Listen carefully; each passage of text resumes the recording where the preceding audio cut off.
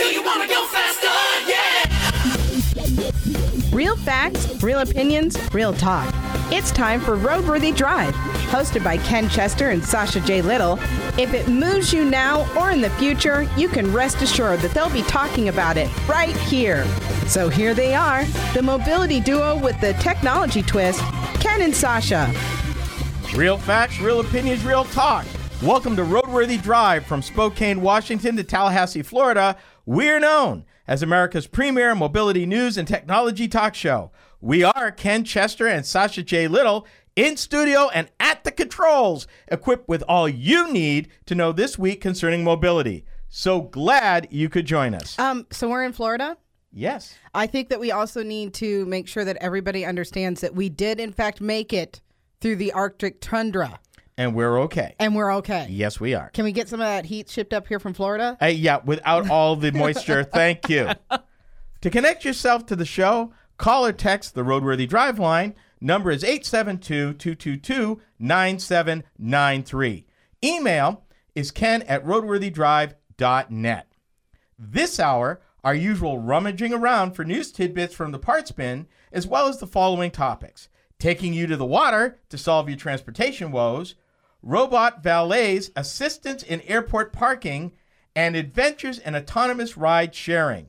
What could possibly go wrong? If it's autonomous, though, is it really ride sharing is my question. Kinda, yeah. Like, I don't think that that's necessarily a thing. Kinda, yeah. Right. We'll talk about it. All of that this hour, but first, please say hello to my bright and brilliant ray of sunshine, my vivacious co-host, Sasha J. Little. How you doing? I am thawed out, almost. Okay. Mother Nature decided to be completely crazy and psycho and crazy because we were negative 54 degrees. And that doesn't count the snow we got before that. Right. The snow that wasn't supposed to be here. Right. And then it is a whopping, it's going to get like 46 today. Yeah. And then 50-something. A bit messy underfoot. Yeah. Slush is the devil. Yeah. And did anybody mention the other bane of this freezing and thawing? Refreeze. Yeah. Always fun. For those of you that don't live in a northern clime, refreeze is that kind of wonderful thing that happens when you cycle through from a cold to a warm to a cold. It partially melts during the day. Then at night, it freezes over, which makes for real fun, slippery whoopsie, and oh my goodness, kind of driving misadventures. Oh, yeah. And see, they're already laying down serious brine. They were doing that this morning. Yeah, serious brine's going out there right now. So, yeah, if you are in a northern clime and hearing the sound of my voice, do please be careful because refreeze is no joke. Yeah, no, that's my thing. I mean, I would much rather tackle the initial than the refreeze and the slush because we're going to get down to -4 again. Yeah, I wish you would stop saying bad things on an open mic. Really? Because you think that they're just not going to happen then if I don't one say can them? hope. Out of sight, out of mind. I'm just saying. What if I told you, Sasha, that there's an automaker building a factory? There's an automaker building factories? Hold on. That their walls can absorb a type of pollution. Wait. Okay. That the exterior factory walls Uh-huh. are designed to actually absorb nitrogen dioxide. Okay, first of all, if you were to tell me something like that, I am going to say I will bet you hard money it's not in the U.S. Actually, it's not. See, yeah. In Germany. And it's Porsche. Wunderbar. Their new factory that will build their electric car, the Taycan, is coated with a material Is able it Taycan or Toucan? Taycan. Toucan? Taycan. Toucan? No. No? Okay. Let it go. Their exterior walls are able to absorb nitrogen dioxide. Ironically, a pollutant it's cheating diesel cars are actually emitting. Imagine that. Huh. But this is not the first time that automakers have tackled removing pollution from the air passively. Volvo attempted this in the late 1990s with what they call their smog-eating radiator. In other words, their radiator was coated with a substance that designed to remove carbon dioxide out of the air as the car drove down the road. supposedly remember actually that. clean Yeah. the air. Yeah. That ended up by 2004 being in over 2 million cars and not just Volvos. Yep. So, yeah, Porsche is calling this their zero impact factory. So basically, not only do they want to build electric cars, they want to build a factory that pollutes as little as possible and in the perfect world doesn't pollute at all. Okay, so here's my question because, as we have talked about, automakers are pinching pennies, right? Not all of them.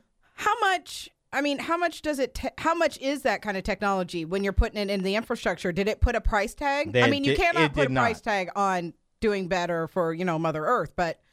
It did not. Okay. But they claim that this coating takes the pace on the building of 10 parking spots and it performs the work of 10 trees.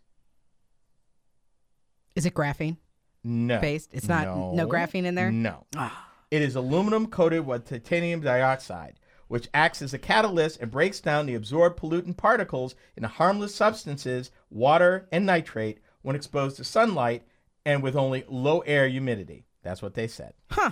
That's actually pretty cool. Yeah, cool, see? Yeah. Let's throw this at you since we're going all, green and whatnot. Of course. How about a house plant that cleans the air in your home? It's a little off into the weeds, but don't worry. I made sure that all of our listeners are tethered so we can get them out. I already cut the rope. I already cut Really? it. Yeah, no. Be like that. Yeah, we have to frolic in the weeds, people. Okay, so houseplants already clean my air. That's why I have houseplants. But these particular ones Are like genetically engineered to do that? are designed to take out small molecules like chloroform or benzene that can build up in a home from sources like chlorinated water or gasoline. They've taken a common houseplant, the pothos ivy, also known as devil's ivy, how ironic, and genetically modified it so it absorbs chloroform and benzene. These modified plants actually eat potentially dangerous compounds and use them to fuel their own growth. Yeah. Clean plants. They move. They eat pollution. Yeah. So we're either one step away from a young lady waking up with her genetic stream being tampered with plant stream and she becomes poison ivy. No. Or we are one step away from having a giant man-eating plant growing in our, living rooms. Who needs a wall when you have a plant? Right? Just saying. I'm just saying. Just saying. But there's that. Okay. Changing gears, literally. Okay. What if I told you? Put the clutch down. Yep. Okay. Yeah. Jam the gears. Yeah. Ford is looking at a smaller pickup than the Ranger. Why? Because there's a need for it. They think that they can sell one, maybe based on the outgoing Focus chassis. Because understand this, Ford, until 2013, sold a smaller pickup called the Courier to international markets, and it was based on the even smaller Fiesta platform. Well, here's my thing. There's always going to be someone that wants either a bigger or smaller pickup truck because they just don't want to get a car. So, I guess, but... Ford's exact words, investing in more affordable versions of our truck business. Is it going to be electric? And you can expect new nameplates below where we compete today. That is a quote from Jim Farley, Ford president of Global Markets. And I actually know him personally. Is it going to be electric? It does not say it, but that would not surprise me. Right now, nobody sells a pickup that small as this one could be. And we're really not sure of the market. But Ford expects to launch this thing in the U.S. market in the next 3 years. Well, 4 years. I could see it as like a small courier fleet or something like that. Well, but understand if you go back to the late 70s and early 80s, there were these car truck things. I'm trying to think El Camino? Yeah, the El Camino. Yeah. Volkswagen had one on a Golf chassis. Yep. Even Chrysler came out with one on their small chassis for hot midget called the Rampage. So it's been done before. The question is there a market for it now? That we don't know. But I thought it would be interesting. And that is interesting. But do you have anything else for us? I do, as a matter of fact. Okay. The next Dodge Challenger update may include electrification. Electrification? Yes. Now, not a hybrid. Okay. So an electric car? No. Like a Tesla? they're going to add an electric motor for torque and improve fuel economy, which will let them actually use a smaller internal combustion engine. But as always, it gets down to money and fuel economy. Okay. And the fact that this is an icon of performance and muscle. Okay, but why just bother? They're just putting in the electrification like when in the powertrain just to help with the 0 to 60 numbers? Yes. But that's a waste of, why would you do that? Millions of dollars in cost by going with smaller engine, tooling, a million different reasons. Lighter car, the whole thing. It just sounds to me like they are literally dragging their nails to cling onto the combustion engine. Some people do that. When we return, do you want relief from traffic congestion? Just add water. Back after this. Roadworthy Drive is America's premier mobility news and technology talk show.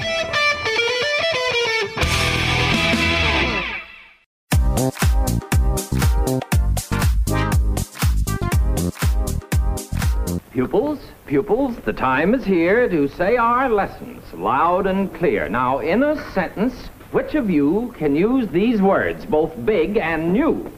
Studebaker, Studebaker. Studebaker. Studebaker? Yes, sirree, that's Studebaker. But I asked you for big and new. Now, please do what I asked you to. Everyone knows who's broad and peeled, the big new choice in a low-price field. Studebaker? Studebaker.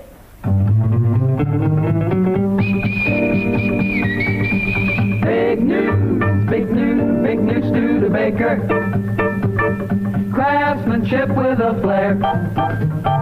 The standout car in the low price field, the only car in the low price field that's really, really new. Studebaker, big new Studebaker.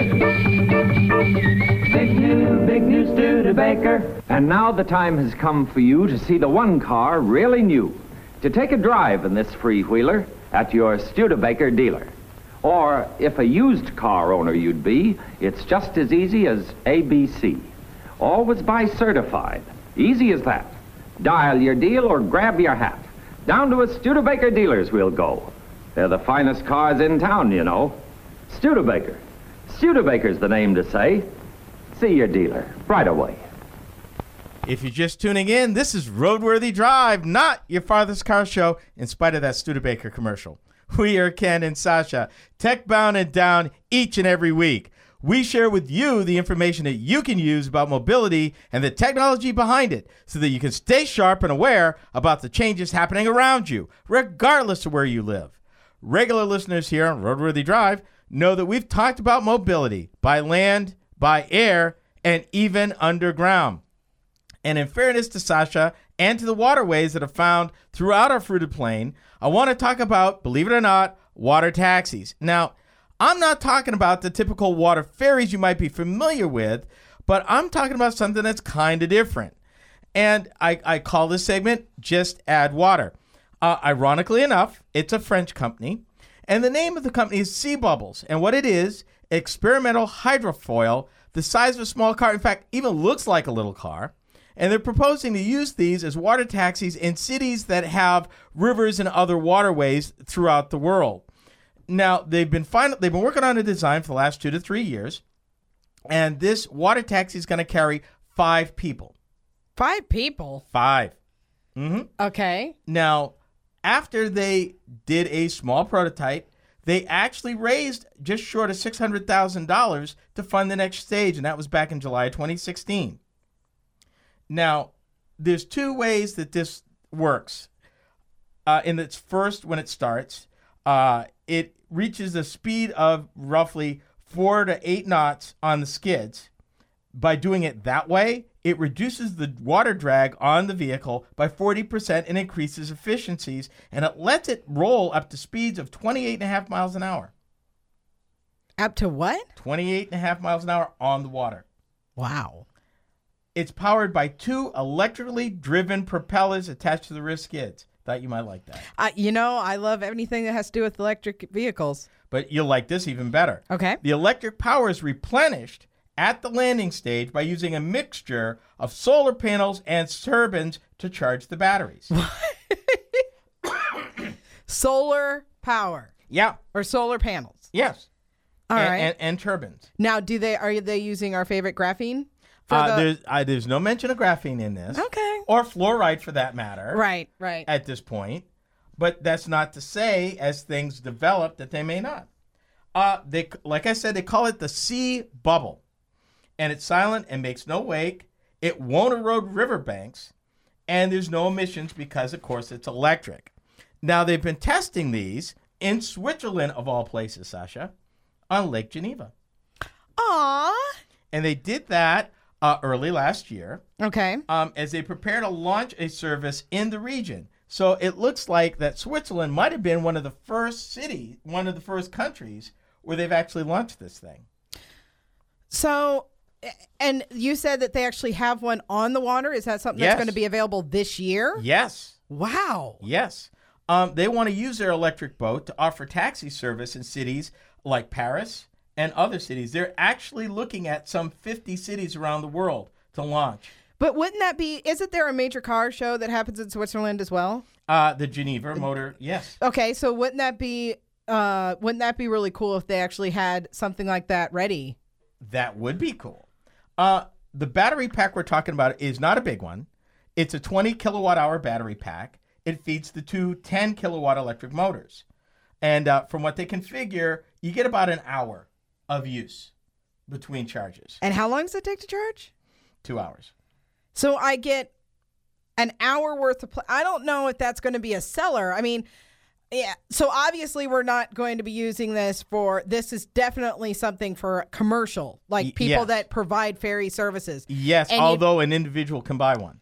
Right. But what I'm saying is that I'm not going to, just go out for an hour. If I'm on the lake for the day, I mean, I'm just not going to be out there for an hour. Well, there's some more red tape too, because electric boats often face fewer regulations because they don't pollute or create noise. Right.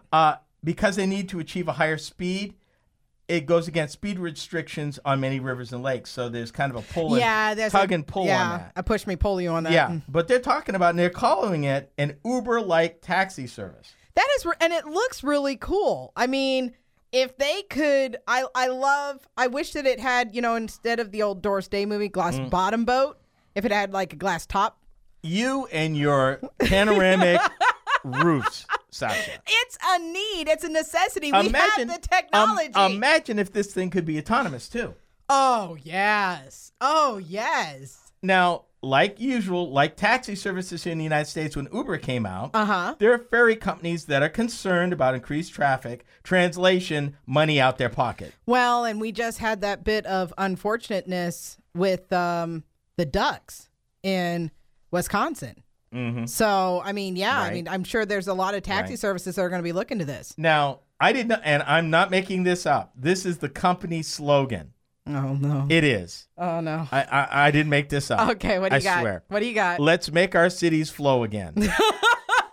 I did not make that up. They're calling it the bubble taxi. That is the company's. That is something that I could see in what is that one where it's got nothing but canals throughout the city? Venice. Yes, that is something that I could see in Venice or New Orleans. And there's certain New Orleans. Hello, somebody. Hello, sea level. New Orleans. New Orleans. Netherlands. Yes, because there's places in Netherlands where they don't allow, cars. Two things. Their mission, and I quote, to reduce congestion in cities and to use underutilized waterways. Yeah. And something I needed to say, they've got demand for this thing. You can own one. If you want to buy one. Right. You can own one for basically 140,000 euros, which works out to just over $160,200 American. And while they've got a lot of demand, they don't have thousands of orders. But yes, individuals as well as companies can buy one. Okay, so do I buy my 2 Teslas and my electric SUV, or do I? Oh no, you want one of these? Go up Mississippi. Right. So imagine that traffic from New Orleans up to wherever, maybe Vicksburg or something. Next, would you let a robot park your car? One airport's plans to find out. Sit tight.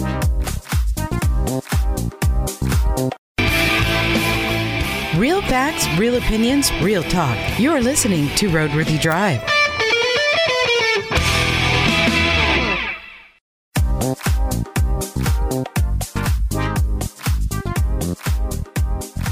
Real facts, real opinions, real talk. Yep, you're listening to Roadworthy Drive. Ken and Sasha at your service and in the house for the hour. Glad you could make it. Sasha and I want to invite you, though, to check out our website, and that's roadworthydrive.com. So much going on there. Sasha, why don't you tell them about it? Yeah, we do. We're slowly revamping. That is a place that you would want to go to listen to our second hour on the podcast page. We also have a growing number of special delights that are going to be added with photos of cars and the wheels of non-consent and time with Sasha, and then you'll be able to follow me into the weeds with Tech with Sasha. So it's going to be fun. Mm-hmm. It's going to be fun. Mm-hmm. Indeed. Well, you want to be sure to like us on Facebook because that's important. That will keep you abreast of what's going on and what Sasha's been up to.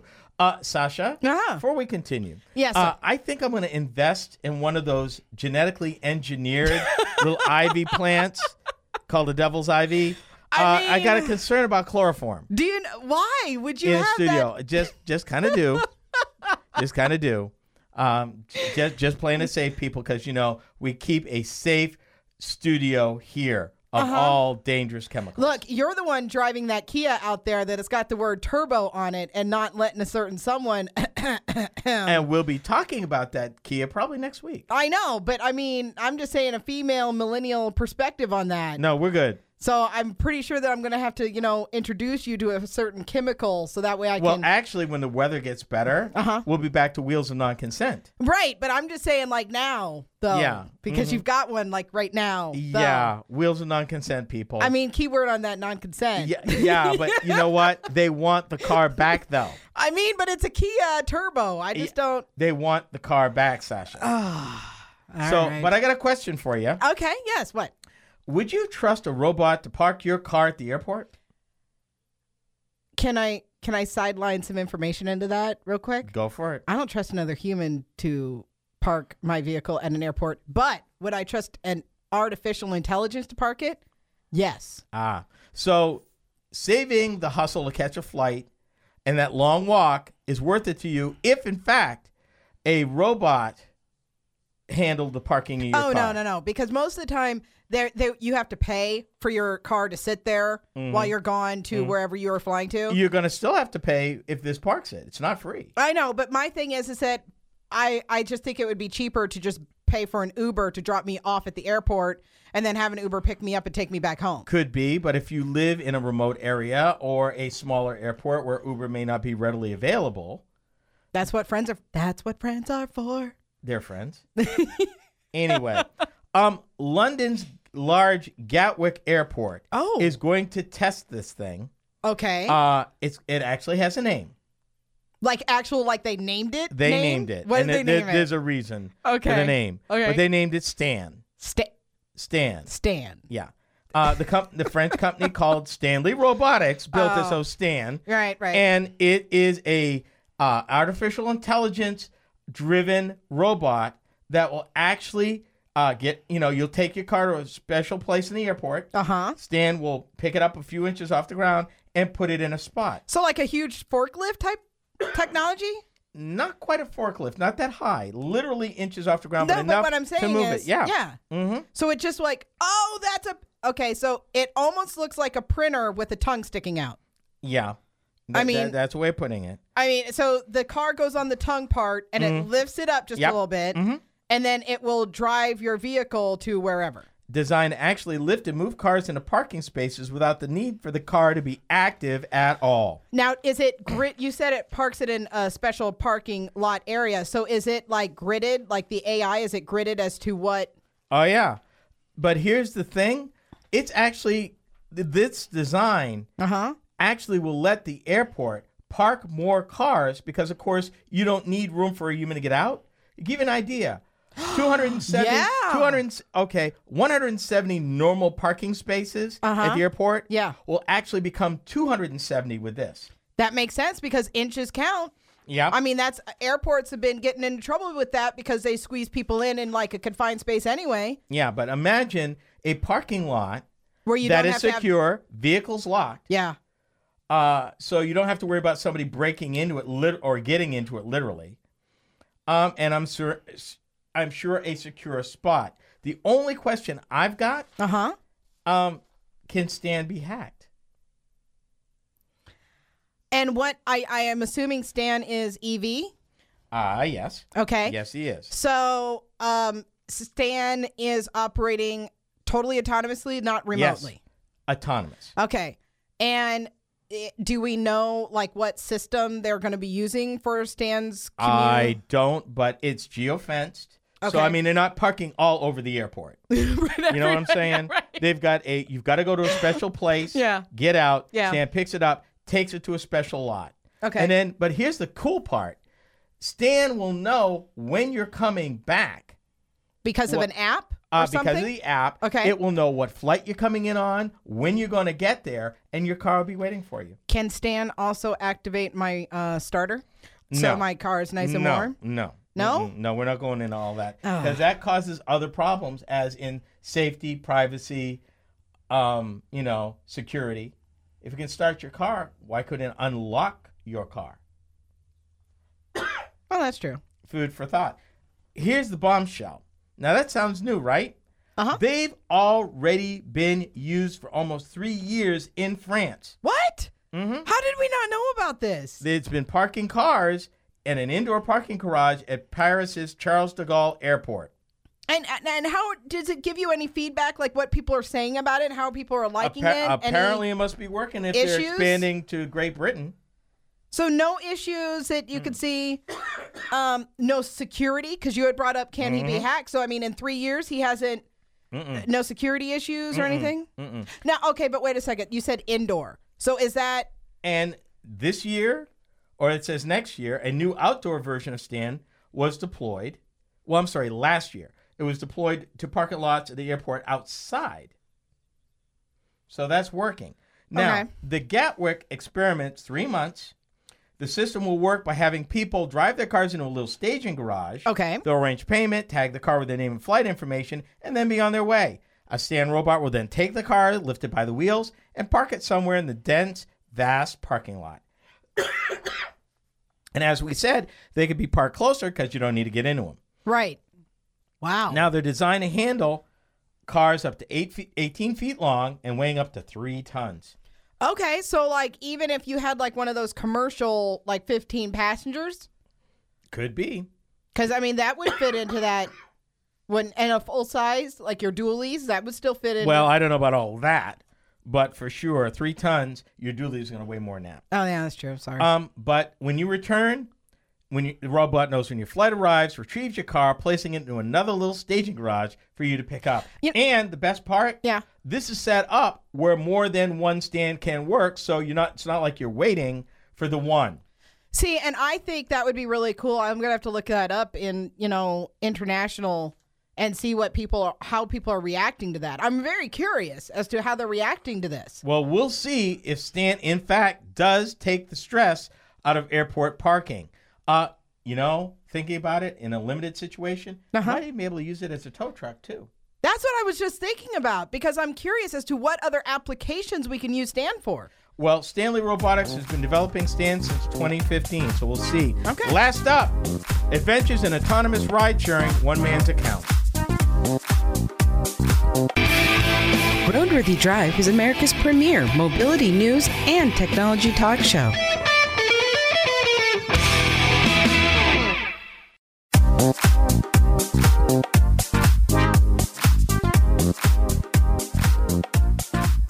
If you're just tuning in, this is Roadworthy Drive. We're Ken and Sasha, your hosts and tour guides through this brave new world of mobility news and mobility technology. Glad you could make it. Now, before we proceed to the topic at hand for this last segment, a programming note. What? I missed something. What? But if you would just allow me to go a little bit, and by a little bit, I mean like 15 miles off road and go into like the technology. Mm-hmm. I mean, we could talk about some really cool things. Okay. And you kind of let me go like about 8 miles off the road. All right, first of all, into the weeds. We promised folks that we'd get them home to their families without them getting so far into the weeds, we have to send out a search party. But it was fun for my Akita to go out there and actually get some tracking experience. Yeah, you need to stop cutting the rope, though. Really. Anyway, people, hour number 2 of our program features the popular Tech with Sasha segment. Now, this week, Our beloved Sasha will be talking about bugs, wearables, the tech police, and rogue license plate readers. Just to go on adding to what you were talking about last week, when you brought up the driver's license readers and how exposed they could be, I decided to dig in, and I was shocked. Indeed. So are you intrigued? Then you don't want to miss it. If your favorite radio station doesn't carry the second hour, perish the thought. Oh, no. Oh, my. But no worries. You can listen to it at the show website. Just click the listen link. Now, Waymo's been giving people rides in their autonomous vehicles for a while now in Arizona. What's Waymo? Seriously? What's really? Really? Is that like Acme? The self-driving division of Alphabet, which is the parent of Google. What? They are considered the gold standard in autonomous driving development. What's autonomous driving? Sasha, really? Okay. I'm not even going to touch this. Okay. Really. Go ahead. Since they've gone commercial, Uh-huh. you may have heard precious little about how things are going, partially in part because the regular users, now, they were part of the early adopters group that participated in the test phase. And that's English for they've all signed non-disclosure agreements. And I remember years ago when this first became apparent, when Waymo was like, we're going to give families an autonomous vehicle. And we covered that on Roadworthy Drive. We did. And I tried to actually get an interview with the family because there was one situation that was similar to mine where they had the mom and dad, an older child that I think she was just like 15 or 16, and then two younger children. And notice how far you got. Right. Yes. Didn't get a chance. Well, here's a guy that figured out, he talked to this Futurism magazine and figured out how to share what he knows. He's a regular rider, and we're going to share that with you in a segment I call Adventures in Autonomous Ride Sharing. Oh, that we need theme music for that. Well, let me start with a little setup. Uh-huh. Just before Christmas, Stop it. a passenger using the Waymo One ride-hailing service found himself in a self-driving car that seems to have lost its way. The human safety driver, present just in case something goes wrong, Was asleep at the wheel. had already taken control of the self-driving car once it took too long to make a left turn. After the autonomous car took over again, the passenger, who, for protection reasons, we'll refer to as Carl to protect his identity, Carl, realized he was cruising right past his destination. He had entered into the Alphabet-owned company's Uber-style app. Carl's stop was off to the right, but there was no obvious openings that the Waymo's autonomous vehicle could take to move into the right lane. Instead of merging, it continued an extra quarter mile down the street, eventually making a legal U-turn so that it could take advantage of a protected left turn before dropping him off. It didn't even turn on a signal and hoped that someone would let him in, said Carl. It just stayed in the left lane and went all the way down past my destination. Okay, can I interject right here? Before you do that, next trip, on an early January trip with the same pickup and drop-off locations, the autonomous vehicle avoided the whole mess by taking the freeway. On the one thing, I'm glad the thing's safe enough not to do a dangerous maneuver in the hopes that everything would be okay. Okay, but we have talked about on this program about how autonomous vehicles, you've got to think of them in terms of like a beehive. What happens to one happens to all, okay? Lately, and we again have talked about this, that people are taking an almost hostile approach to these autonomous vehicles, okay? They're, they're doing things with them when they're on the road. They're, they're purposely jumping out into front of traffic. When they're in cars, they're doing stuff. So if this car is understanding that other human-driven vehicles could be hostile. Crazy? Yes. Cray. Right, completely. Then it might alter its driving pattern that would be as less interaction with other drivers as possible, because it's an autonomous vehicle. So just because he turned on the turning light doesn't mean that anybody would have. Indeed. And in fact, Carl goes on to say that the big challenge that the Waymo self-driving vehicles have is they run into difficulty with tasks that require a human-like sense of intuitive timing and an understanding of other drivers' intentions. Excuse me, hand up here. I have a problem at times understanding other drivers' intentions. I mean, here's my thing.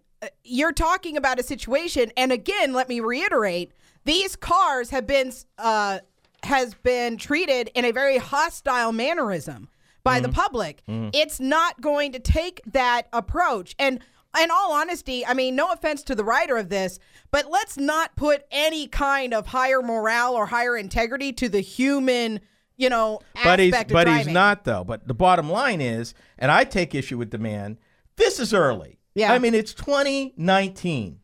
It's going to take years, and anybody in the industry knows it's going to take years for autonomous driving to be a regular, normal, everyday thing. Just like it took years for the car, which was once known as the horseless carriage somebody. And it was never going to be a thing. Yeah, it took a while for it to come on. So development time.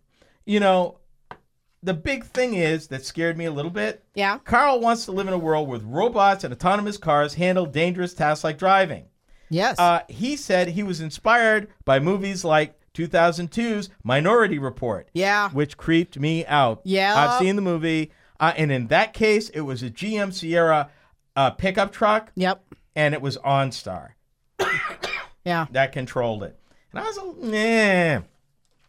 But the bottom line is, if anything, these things are over careful. That's not a bad thing. No, it's not. In the early days, I would rather you be a little more cautious than a little less cautious. Yep. So the fact that there's no road rage built in. Considering what we just hit the news over there in, what was it, Massachusetts?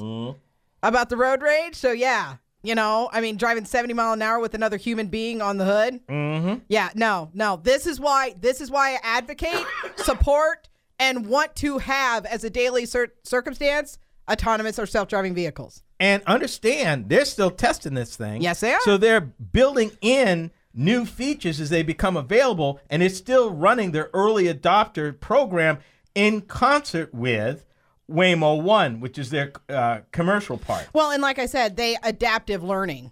Yeah. So, yeah. Adaptive learning. So while it's still early, the good news is it's not all bad news. Right. So I guess we'll see how that goes on, and we'll report more about it. And that, ladies and gentlemen, wraps things up for this hour of Roadworthy Drive. Thanks for listening. Bye-bye. Roadworthy Drive is a copyrighted presentation of the Roadworthy Drive Radio Network. Any rebroadcast, retransmission, or any other use is prohibited without the written consent of Roadworthy Drive Productions, Incorporated.